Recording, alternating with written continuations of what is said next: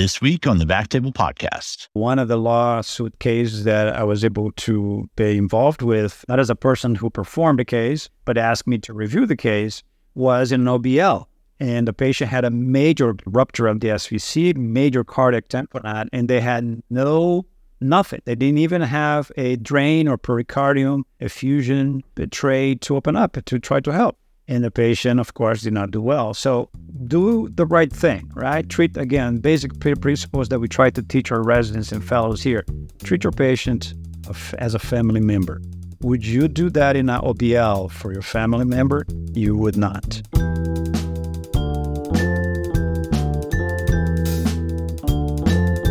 Welcome to the Backtable Podcast, your source for all things interventional and endovascular. You can find all previous episodes of our podcast on iTunes, Spotify, and on backtable.com. Now, a quick word from our sponsor.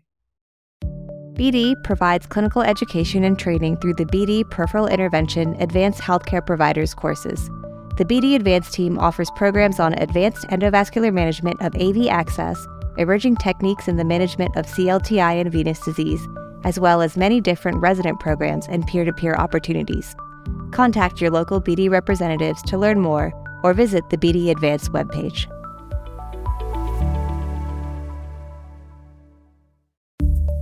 RadPad was developed by physicians for physicians. Clinically proven radiation protection during cine and digital subtraction angiography. Don't bet your career or your health on anything less. Trust RadPad radiation protection shields for all your fluoro-guided interventions. See radpad.com for more information and contact info@radpad.com for a free radiation evaluation and a no-brainer radiation protection cap. And don't forget to tell them that you heard about it on the Backtable Podcast. Now, back to the episode. I'm your host, Dr. Ali Baheti. I'm coming to you from Tacoma, Washington. My guest today is Dr. Marcelo Guimaraes, Professor of Surgery and Radiology at the Medical University of South Carolina. Our topic today is sharp recanalization for chronic occlusions. Dr. Guimaraes, welcome to the show. Thank you, Ali. Thanks for having me. It's a pleasure being here. It's important to note Dr. Guimaraes actually created the sniper technique in 2009, and he has the largest experience using the power wire in sharp recanalizations in the world. That is quite impressive. That's a lot of responsibility on my side now. Well, today I'm hoping we kind of get into talking about sharp recanalization, and we really focus on how you use the power wire in those tough lesions. So let's just start with, what is the sniper technique? Good question, Ali. Thank you. The sniper technique is basically you have a sharp recanalization tool in one side of the stump of a venous, let's say. That can be used for the venous system, arterial system, or for the bile ducts. We have used in all those applications in the past. And basically in one side of the occlusion, let's use the venous as an example, the venous occlusion. In one side of the stump, you have the radiofrequency wire, or you have any other sharp recanalization tool that the operator prefers. We prefer, for many reasons that we can talk, why we use the power wire and not other things. And then on the other side, or the other stump, you have a 10 millimeter snare. The snare is used as a target, so you can use that for guidance and also when to stop advancing and make sure that we just have enough to recanalize to the other side, and then we can predilate, put stents, etc., balloon angioplasty, and we can talk more about the technique in detail later on. Perfect. Okay, that's a great introduction. Since we are focusing mostly on the RF wire, and a lot of our audience might not be familiar with the device, could you just give me some basics about the device and how it works? Sure. The radiofrequency wire is a guide wire that has the ability to give support, so it can advance any catheters through, and it has the ability to deliver radiofrequency energy at the tip. It's necessary to have a generator, which is a monopolar system, and the monopolar system, by using one cable, is connected to the wire generator. It's connected by a cable into the generator, and then a second cable connects a grounding pad to the patient's, typically placed at the patient's thigh, in order to close the monopolar system, the circuit of energy, so there's no skin burn, no other complications. Once that setup is in place, we just advance the 0.35 wire, 250 cms in length, There are three curves, the one of straight, which is the one we use most of the time. We can talk about the combination of what type of catheter, what type of wire, but typically you have three designs of the curve, of the tip. One is straight, 5 degrees inclination, semi-curved, and then 15 degrees semi-curved as well. Got it. What size sheath does the device itself go through? Any 0.35 catheter. So 5 Perfect. French catheter works, 4 French catheter works. So we typically use a 5 French catheter. But because we're going to potentially use larger balloons or stents, we typically start a case with a 7 French sheath. I see. Not because of the wire, but because of the stents that we're going to be placing. Sure. Oh, because of the stent size. Excellent. Okay. What are the indications for using this device? So, first of all, we typically perform conventional technique to try to recanalize the occlusion using, maybe a glide wire, maybe whatever guide wire that you think is best, or anybody should think that way, I believe, to try to recanalize using conventional technique with the best combination in your hands. Once you've failed, in some cases, we have about 15 to 20% of failure rate. There's some publication out there showing up to 24% of the central venous occlusions failed using conventional technique. So around that ballpark number, those cases when they fail, then we use the radiofrequency wire. Sometimes we tried ourselves first, the conventional, we fail, and then and that case is done under moderate sedation. Then we stop the case and reschedule the patient to be done in the building where cardiothoracic surgery is available, where the best equipment we have is available under general anesthesia. Every single case is done under general anesthesia. And so that's the indication, basically, right? So people who are, after a failure attempt of central venous occlusion, recanalization using conventional technique, one indication. Second, from the clinical perspective, is people who are symptomatic. We don't want to treat patients that are asymptomatic. So typical patient, let's say, with a brachycephalic vein occlusion, has some collaterals, but they are not enough to decompress edema. So ipsilateral edema, facial edema, SVC syndrome, basically symptoms. And the other indication is for dysfunctional AV fistula or AV graft. Some patients might be asymptomatic, but if they have a dysfunctional graft or fistula because of central venous occlusion with low exchange pressures, then we indicate as well. So those are the indications in a... I see. Well, could you walk me through your workup for patients where you end up doing a venous recan? That's a wonderful question. So first of all, we always have a central, a chest CT, a chest CT venogram. And typically we actually have two phases, arterial phase and the venous phase, because we want to understand the correlation between the artery and the veins, or the venous stump that we need to connect, or the venous occlusion segment that we need to recanalize with the surrounding tissues. So it's important to have an arterial and a venous phase for that reason. And once we have a good CT, we see these patients in clinic, we evaluate them, we discuss, potential risks, and there are risks. Cardiac tamponade is one of them. Out of more than 100 cases we've done in the last 14 years, we had 2 cardiac tamponades. We can talk about what we do today. The sniper technique has evolved over the years, and we have made some changes on the technique in order to increase patient safety and improve our outcomes. We can go back to talking about sniper technique in a second, and I will ask you some questions about that. But basically the workup is just make sure the patients don't have any coagulopathy. We check blood work, make sure the kidney function is good. Some of them are dialysis patients, so there's nothing to worry about that. Chest CT, and we discuss risks and benefits and complications. When patients come to you and they're already on anticoagulation, do you keep them on their anticoagulation for the procedure, or do you stop? We stop. That's a great question. We stop 100%. And the risk of bleeding complications is real.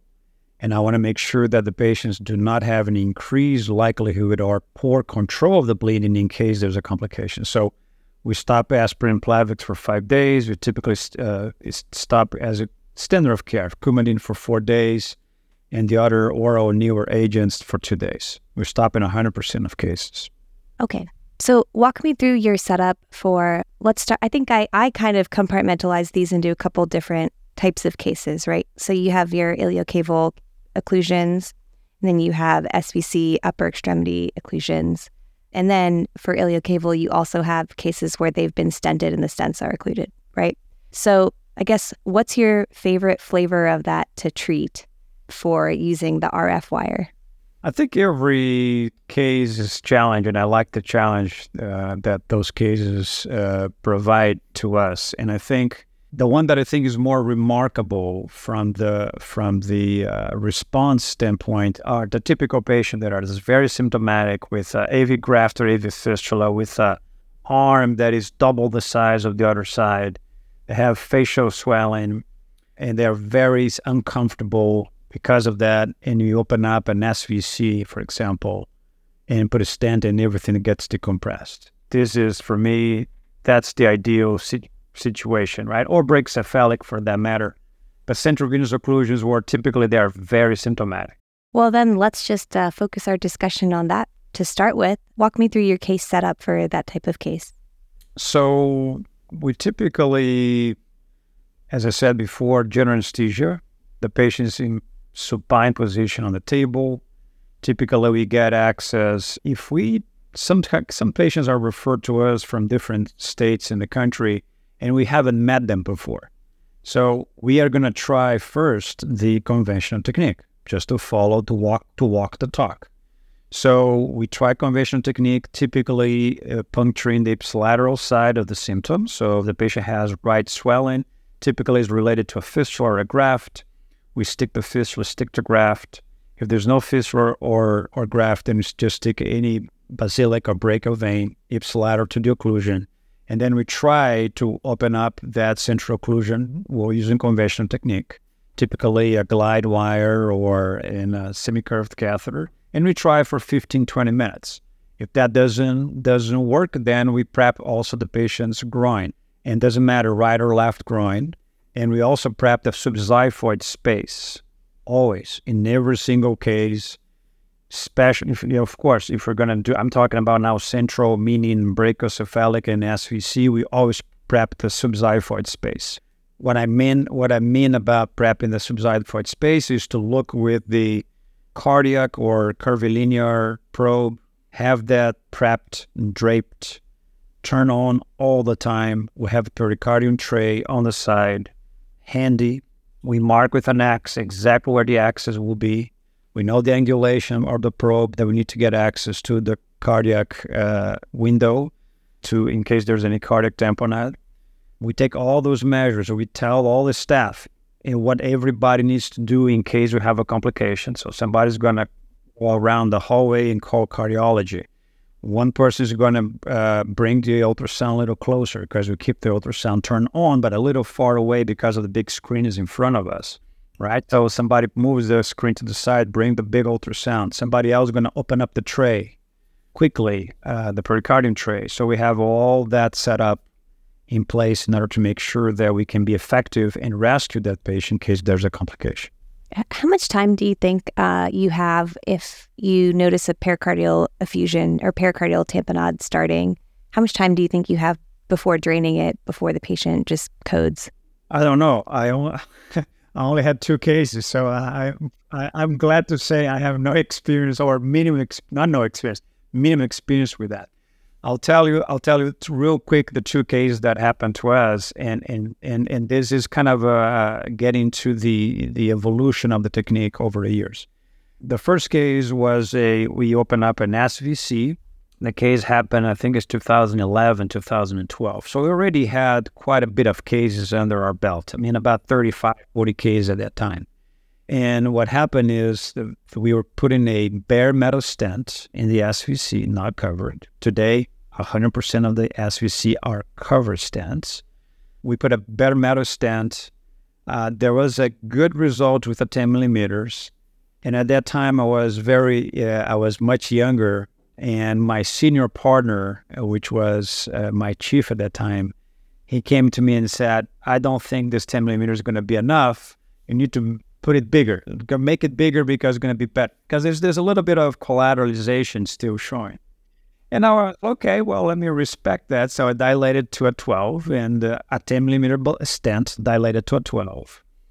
And looked great. The collateralization got better. We didn't have a pacification of that. And then we just removed everything. Everything was okay.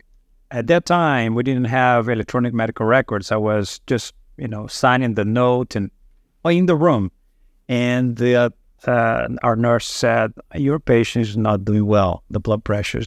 And look at the patient's neck. His veins were this big, right? Cardiac tamponade. So we needed to rush and get back all in place, meaning get access again, put a balloon in the SVC stent, block the bleeding, get access, call cardiology, and then we're able to resuscitate the patient. Patient did well. Went to an ICU for 24 hours and we did fine.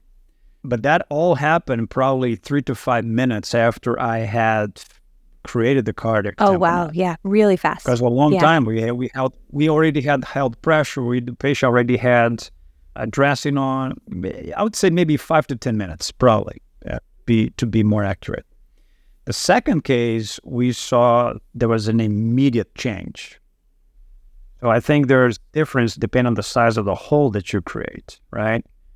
And the most recent case, was a long occlusion, was about 7 centimeters occlusion. And instead of stenting first closer to the heart, I actually needed to put 2 stents. I put a stent in the most cranial aspect, closer to the confluence of the right and left brachiocephalic veins. I need to put a stent flush there.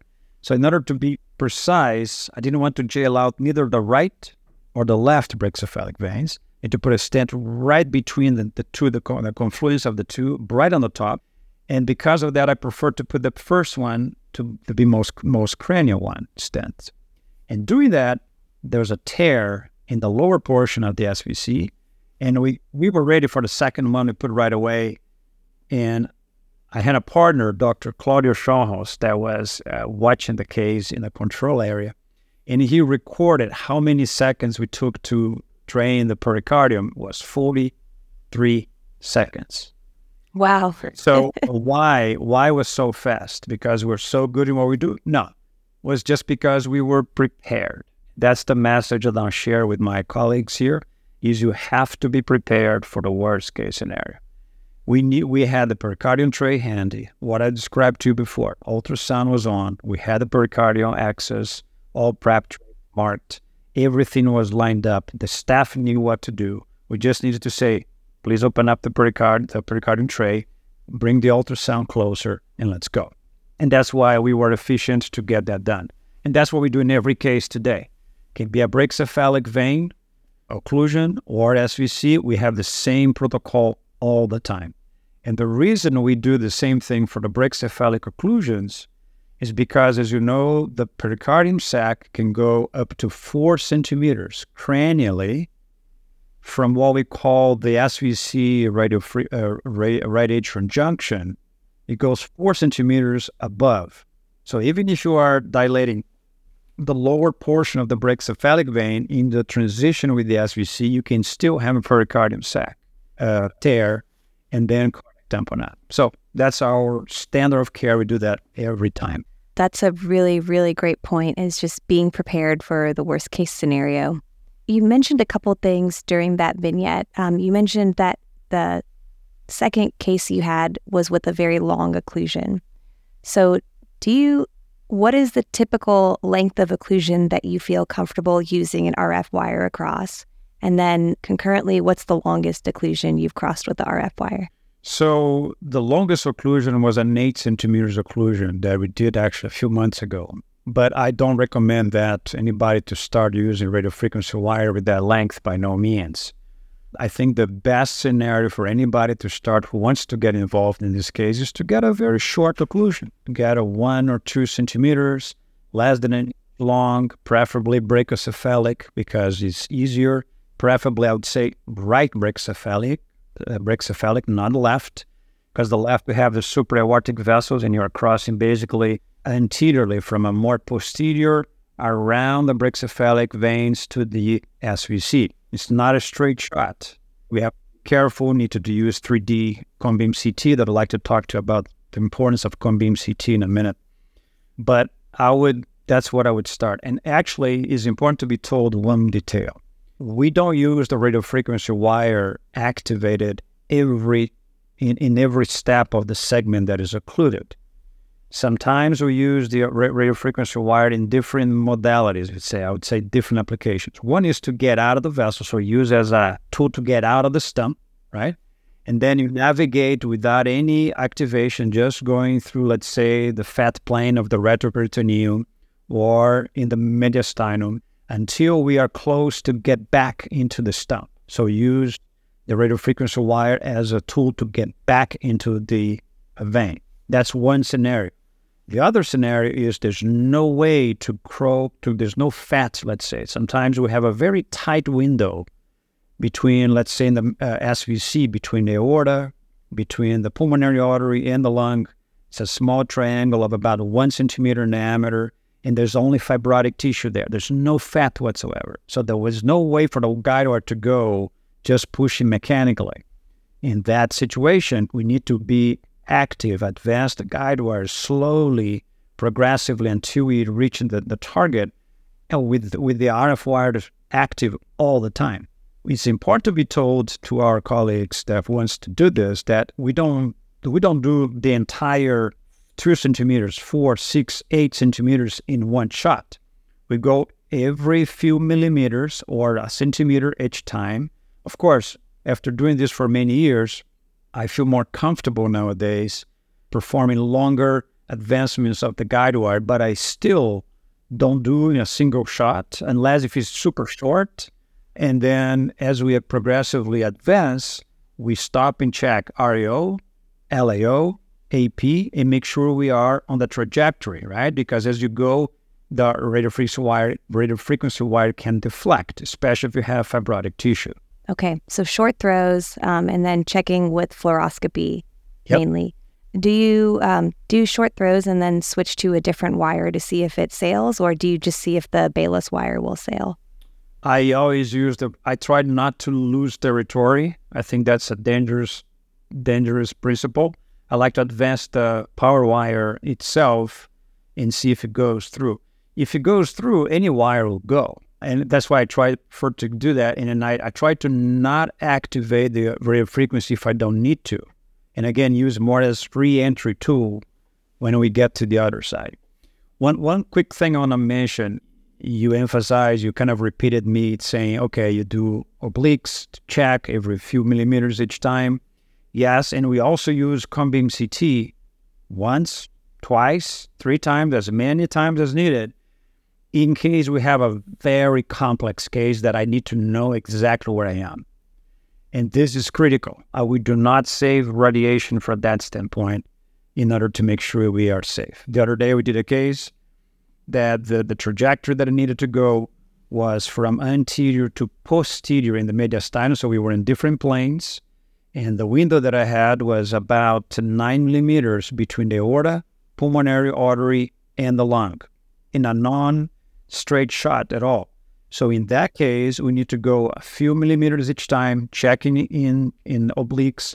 And I did 2 spins to make sure that I was not hitting the pulmonary artery. And we ended up doing very well. But we took the time to do that step in order to make sure the patient was safe. Well, it seems to me kind of once you make a trajectory with the RF wire, like once you've turned it on and gone through a certain thing, you can't take it back, right? Like, does the wire just want to keep following that path you made, or is there any redirectability? You can redirect. That's a great question. You can redirect, actually. What you need to do, and that's in my hands, again, works for me. It's not the only way to do it, by no means. Different people probably have different preferences, is to use a semi-curved catheter, like a Tegmeyer or a Cumpy catheter tip, semi-curved, with a straight RF wire. If I'm going to be crossing, for example, the left brachycephalic, or even in the iliac system that you have the more a more superficial to a deeper, and then a curved plane, you might need a semi-curved catheter with a semi-curved RF wire, and then adjust the two, and then you can kind of go traveling through the trajectory that you design up front. That's really, really amazing. Can we just talk a little bit about how you mentioned the sniper technique has evolved since you invented it? Well, I think first of all, we have improved in safety. That's the first. We never change our protocol in terms of trying first conventional technique. That's the most important thing to be told. We don't want to perform a potentially risky complication that if you can resolve with good glide wire, a good technique that works for you, Ellie, and not use anything risky. So first of all, to emphasize, conventional technique should prevail, should be attempted in every single time. Second thing, we never change the indication. Patients that are symptomatic, patients who have dysfunctional AV fistula or AV graft, dialysis access, basically. What we did change is in the SVC, we only use cover stent, and we do everything we can to prevent blocking collaterals such as the azygos vein, that is an important collateral, if we can.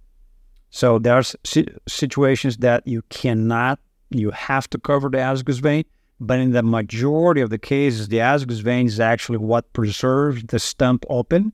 That's the end of the stump, exactly where the azygos takeoff is or drainage is. And then we try to use a balloon expandable, not self-expandable stent. We try to be precise and preserve that important collateral. Not to mention that if the patient has, let's say, one brachycephalic that is blocked and the other one is open, with the SVC open, we try to be meticulous in avoiding jailing out the contralateral brachycephalic vein as well. You can use, if there's that existing catheter, we leave it there as a reference, the existing dialysis catheter. We can do a venogram as a mapping. We can put another wire as a map, as a reference. I mean, there are many tricks, as you know, to make sure we know where we need to park our stent. This is a situation that I've encountered is, you have to jail off one of the brachiocephalic veins. How often do you encounter that? Or are you always able to keep both brachiocephalic veins as your inflow? No, if one side is open, I'm going to do all that I can to prevent that from getting jailed out.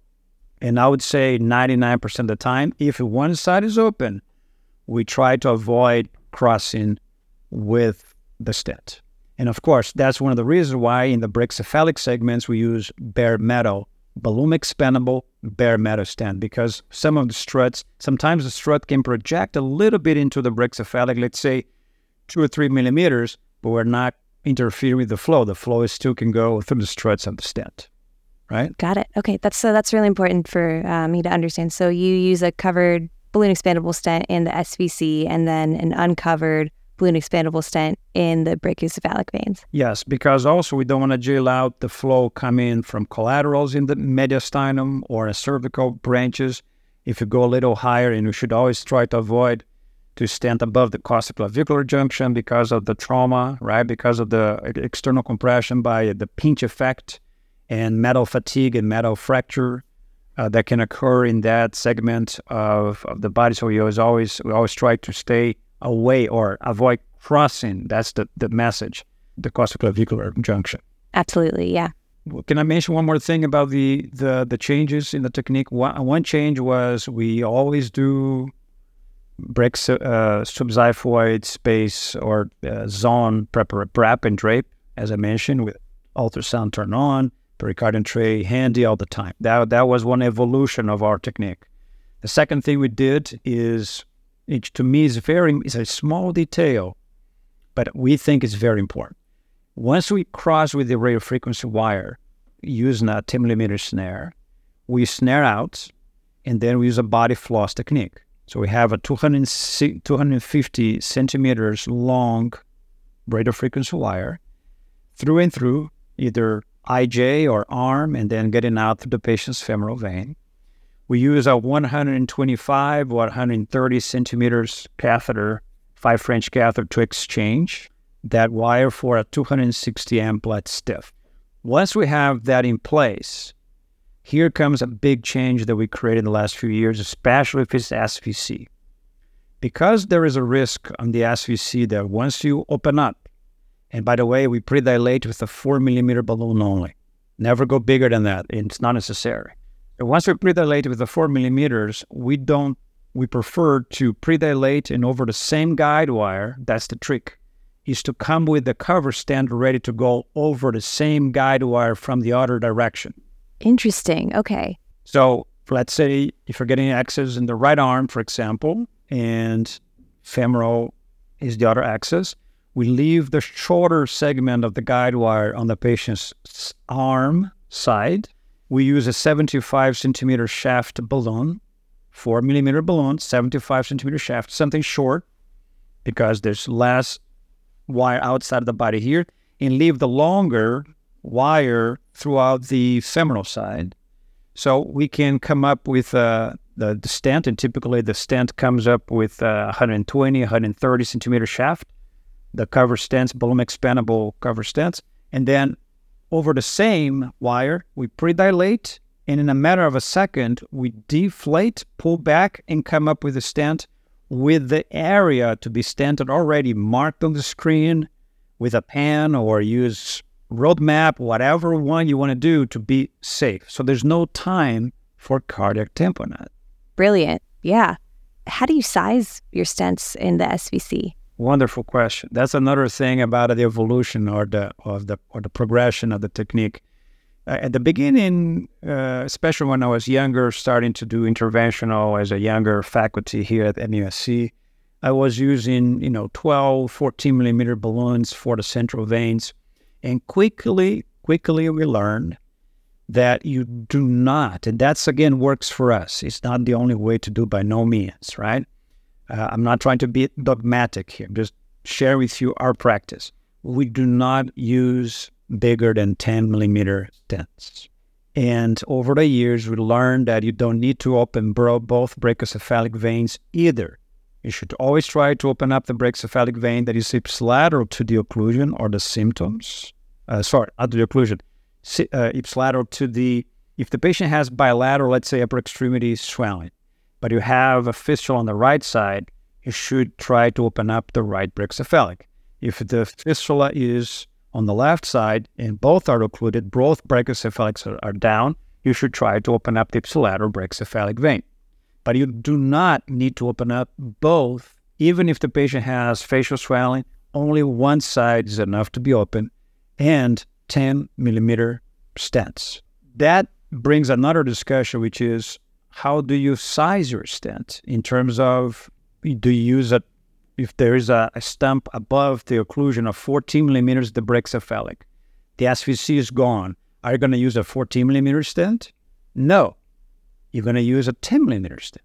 Because this stent is going to be trapped by the occlusion, which is typically chronic. You don't need to open up to 14 millimeters. Then brings another discussion, which is why to use IVUS.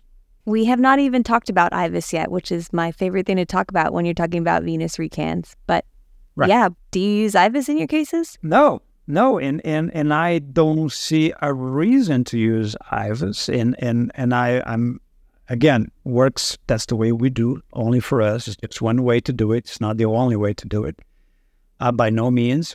But I'm just debating with you for a moment here, why to use IVUS if the vein is reactively dilated, over-dilated than it typically is. And once you open up that vein with the 10 millimeters, the vein is going to shrink, is going to decompress, is going to go back to its normal size. Why are you going to measure based on oversize that is artificially? Sure. I see your point. Why to dilate to 12, to 14, to 16, if the vein normally, let's say, is between 10 and 11 millimeters, for example? I understand what you're saying about not using IVUS for sizing. I personally think IVUS is useful just to make sure you haven't gone through anything important, and to help decide your landing zones, which you could also do with venography, right? But no, that's I see the counterpoint to that. I see your point. I see your point, but I think more important than ICE or IVUS is to potentially put a transesophageal echocardiogram. If you really are concerned about that, I think that's safer to show you the window between the heart, the lung, the pulmonary artery. It's going to give a better visualization. I don't use that in routine, and I never used ice or IVUS to show me where I need to go. I have done many times though, and that's another aspect of the change of the evolution of the technique. What we do today almost in routine, unless if the case is super straightforward. Again, 2 centimeters, 3 centimeters occlusion of the right brachycephalic vein, straight shot. That's the best case, the simplest case. Anything else, we always do a cone beam CT at the beginning of the case, and we inject from the axis from above, axis from below, can be injected from the heart in case it's SVC occlusion, or from the SVC in case of brachycephalic occlusion, and you do a cone beam CT with the dual injection. Find really well the 2 stumps and the surrounding tissues like brachycephalic artery. Sometimes the brachycephalic artery on the right side would be very curvy, and in that curvature, you actually are on the same plane or where do we need to recanalize. You have to be very careful there. Of course, you are anterior, posterior in relation to that, but from the 2D standpoint, the brachycephalic vein is crossing exactly where you want to cross. Or sometimes, depending on the brachycephalic venous occlusion, you might need to actually have the patients in expiratory breath hold while you are activating the RF wire, because the lung can be on the way in hyperexpansion of the lung. The lung actually can move and be on the way of your recanalization track. So you need to ask your anesthesiologist to have an expiratory breath hold, and then the lung is out of the way, then you can fire and open up the space. So there's a lot of details that the cone beam CT will give you. I don't think the eyes will give that level of detail. That's absolutely true. Yeah, that's good to know that you do the cone beam at the beginning of the case with contrast, so you just totally plan what you're going to do. Okay. Man, this is kind of veered off my outline, but I'm super excited because I'm learning so much from you. It's amazing. No. You have experience too. Well, we talked a lot about upper extremity SVC cases, brachiocephalic cases. Do you ever use it for lower extremity cases or arm cases? I never used in the arm, and I never used in the venous side of the lower extremity, below the groin. We have used in several cases for IVC reconstruction. We had a few cases of patients with IVC agenesis. They were born without a cava, and we were able to recanalize. I'm talking about patients with a big chronic venous ulcers for years without healing, despite all the skin care and wound care that they had, and we were able to open up. Some other people, they simply had dialysis catheters in the lower extremity, whatever, and they had occlusion. So we use in those cases. What I have used below the groin is on the arterial side, but that's another chapter, another conversation, because that's we can use in the iliac arteries. We have used in the SFA. The problem is the radiofrequency wire seems to not work well when they need to cross calcification. There's not cross calcification at all. So you need to use as a re-entry tool, but not where the calcium is. And that can be super helpful in that scenario as well in the SFA.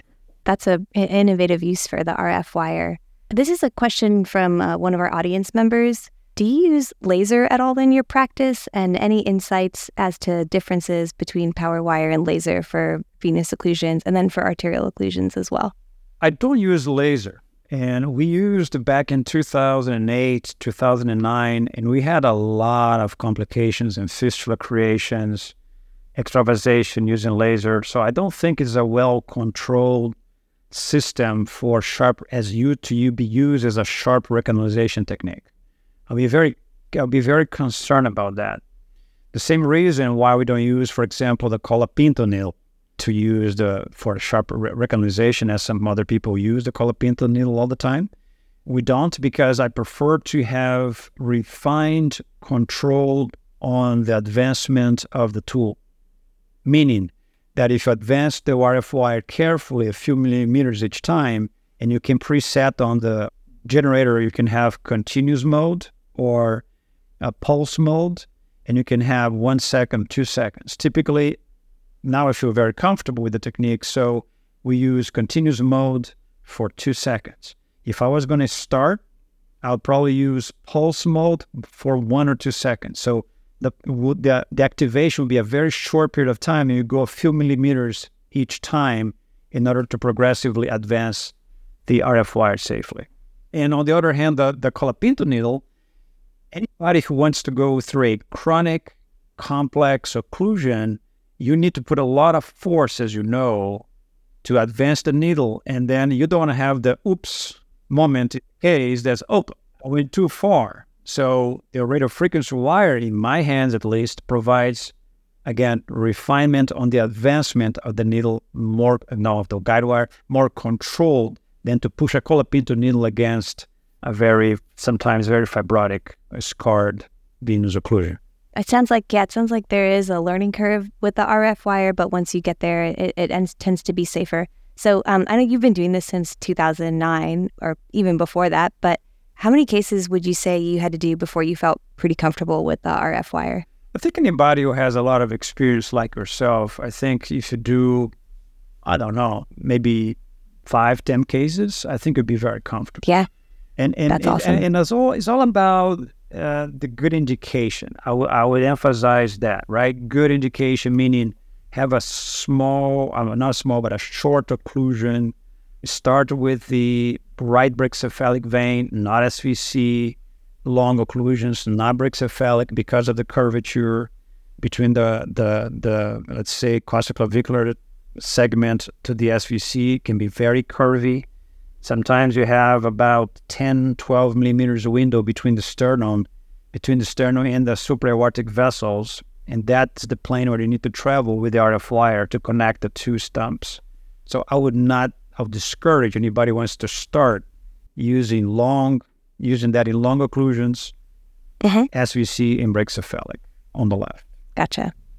Perfect. This is also a whole nother topic, but could you just touch on the non-vascular uses for the RF wire? Sure. Great question. The first publication we had, I don't remember what year now, but it was the application of the radio frequency in the bile ducts, actually. And we had several cases of benign strictures, not malignant strictures, benign strictures post-transplant or post-choledochogegenostomy that we had nothing we could do. We tried multiple techniques, multiple times, decompressed the bile duct, etc., but we're not able to get access into the jejunum. So in those cases, I don't remember how many we've done, but we published a case series of 6 cases that were successfully crossed. And that's another application that could be tried. The other thing that I did not try yet, but in theory could be used, is to use the radio frequency wire to recanalize the ureter that is potentially scarred. Or there's an amputation of the ureter in one side and you have a stump on the other side. You could potentially, in the retroperitoneum, cross as long as, it's a short segment that could be also used. But again, you need to work potentially in collaboration with urology to put a snare on the other side, use as a target, or simply contrast the other side, and then using AP, RAO 30 degrees, LAO 30 degrees, or a spin or the COM-beam CT to see where the target is and make sure you are aligned, right, before you activate the RF wire. That's amazing. That's a really great application. I'd be interested to know if other folks around the country have tried it in the ureteral system. Any downsides to trying to do RF recanalization in the biliary system in a malignant setting? You have to be careful with the level where the occlusion is, because that's an area where you have, similar to the central venous occlusion, where you have the aorta and the pulmonary artery and the lung, right? Just that. But you have the portal vein, you have hepatic artery, right? You have potentially changes in the anatomy post partial hepatectomy, bowel adhesions, bowel closer on the way. So we have to study the anatomy really well. One of the things we like to do is to have ask the patient to ingest barium or simply iodine or contrast, regular contrast, the day before, so we can pacify all the small bowel, all the colon, etc. So we can have an idea where the target is, and then we can poke coming from percutaneous axis, again, bile duct, right? We can have the RF wire on the stump, and then sometimes not using any target on the other side, just the contrast that is in the small bowel, as long as relatively close, and then use that as a target.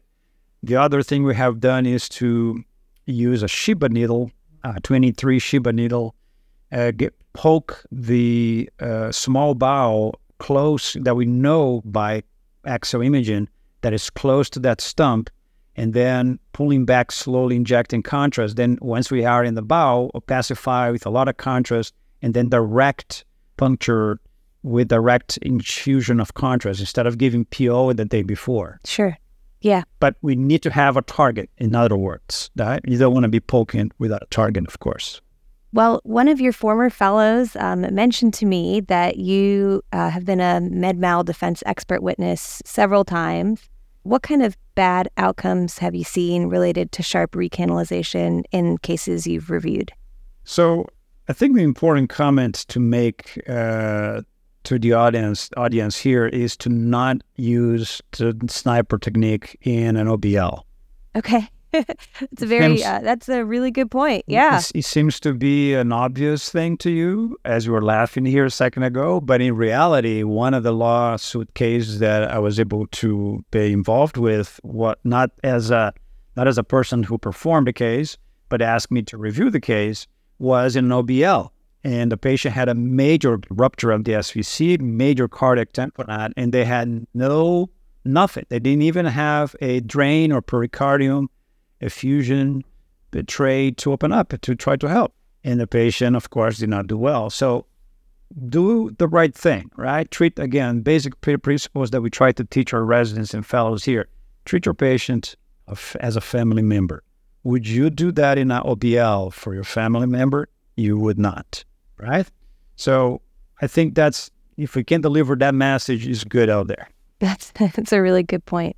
Any other kind of bad outcomes you've seen related to sharp recanalization in the community, maybe done at the hospitals, like places where people go wrong? Yeah, what I heard, I didn't witness, but I heard is that another colleague in the past ended up recanalizing an SVC occlusion, and any time that he was pre-dilating, the patient was going asystole. So probably... That's a bad sign? Yeah. So probably that's a little concerning, right?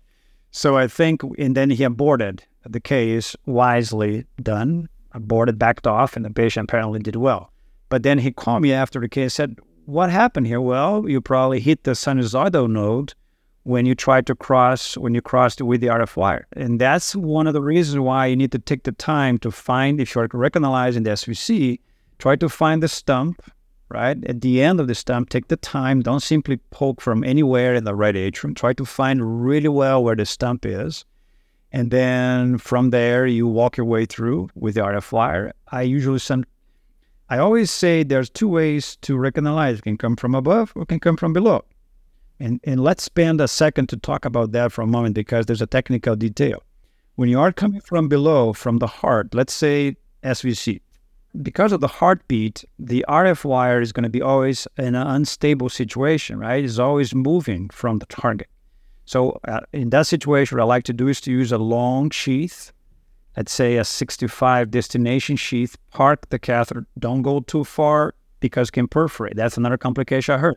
Some people were not complication with the RF wire, but just having a long sheath and forcing the sheath against the stump in the heart created a cardiac tamponade. So delicate, careful, push the sheath close to the stump, not against the stump, but close to the stump or to the right atrium that is occluded. And then from there, use a semi-curved catheter with the straight RF wire. That's one way to do it, and you have way more stability. From above, you have total stability. There's no movement, but you're typically going against the heart. And then you could be in a situation that if you don't have a good snare in a good place, a 10 millimeter snare, you might hit other parts of the heart that you don't want to hit. And that's why I like to use a 10 millimeter snare, not a 15, not a 20, for two reasons. The 10 millimeter snare is the only one that you can push through a 5 French catheter. And the 5 French catheter, semi-curved, will give me direction, right? I can guide, I can move that snare. And the second reason is that the smaller the target, the more precise you have to be to reach there. Instead of having a 20 millimeters in the right atrium, you might go through the sinusoidal, through the node, and then you have a situation like this when the patient was having a systole. Gotcha. Thanks for explaining those two points about the snare size and directionality. So is it a case-by-case basis that you decide to recan from the above or the below, or do you always start with one? Totally case-by-case. I always inject contrast, as I mentioned to you. The current technique is park the catheter in both sides after we failed attempt with conventional technique, both sides, and then do a good con-beam CT to understand both sides, and then we plan accordingly. If I can choose to come from above, I prefer to come from above because of the heartbeat. But sometimes you go from above and you fail. You can't reach the target. After trying 1 or 2 times, I give up on that. I come from the other side. And typically we are able to successfully accomplish it. That's amazing. You do some amazing work. I know this is a really difficult procedure. It's hair-raising to push a hot wire through high-rent real estate. And the techniques that you've described and the tips you've given during this podcast will hopefully help our listeners be more confident using this technique. Are there anything else that you'd like to tell our audience, which is mostly interventional radiologists, vascular surgeons, cardiologists, trainees, techs, any other pieces of advice for operators who would like to start using the RF wire and the sniper technique? I think it's just try to use a technique carefully and plan the case ahead of time. I spend a lot of time reviewing the anatomy up front before asking for the RF wire out of the shelf. I plan a lot, and that's what I think is an emphasis. One thing I'd like to emphasize here is plan ahead of time. Make sure you understand the anatomy well, the tissues around the segment that is occluded, and do everything you can to protect your patients. Awesome. Did we cover everything you wanted to talk about, Dr. Guimaraes? I think so. Ali, was a honor being here. Thank you for the opportunity, and it's great to see you. Yeah, take care. Thank you so much for listening. If you haven't already, make sure to subscribe, rate the podcast 5 stars, and share with a friend. If you have any questions or comments, direct message us at @_backtable on Instagram, Twitter, or LinkedIn. Backtable is produced and hosted by myself, Aaron Fritz, and co-hosts Chris Beck, Sabine Dong, Michael Barraza, and Ali Behetti. Our audio team is led by Kieran Gannon, with support from Josh McWhirter, Aaron Bowles, Nick Shellcross, Josh Spencer. Design and digital marketing led by Brian Schmitz. Social media and PR by Ann Dang, Manisha Naganathanahali, and Manveer Singh Sabri. Administrative support provided by Jamila Kennebrew. Intro and extra music is Ripperoo by Skeptic Moon. Find us on Spotify or at local live music venues in New Orleans, Louisiana. Thanks again for listening.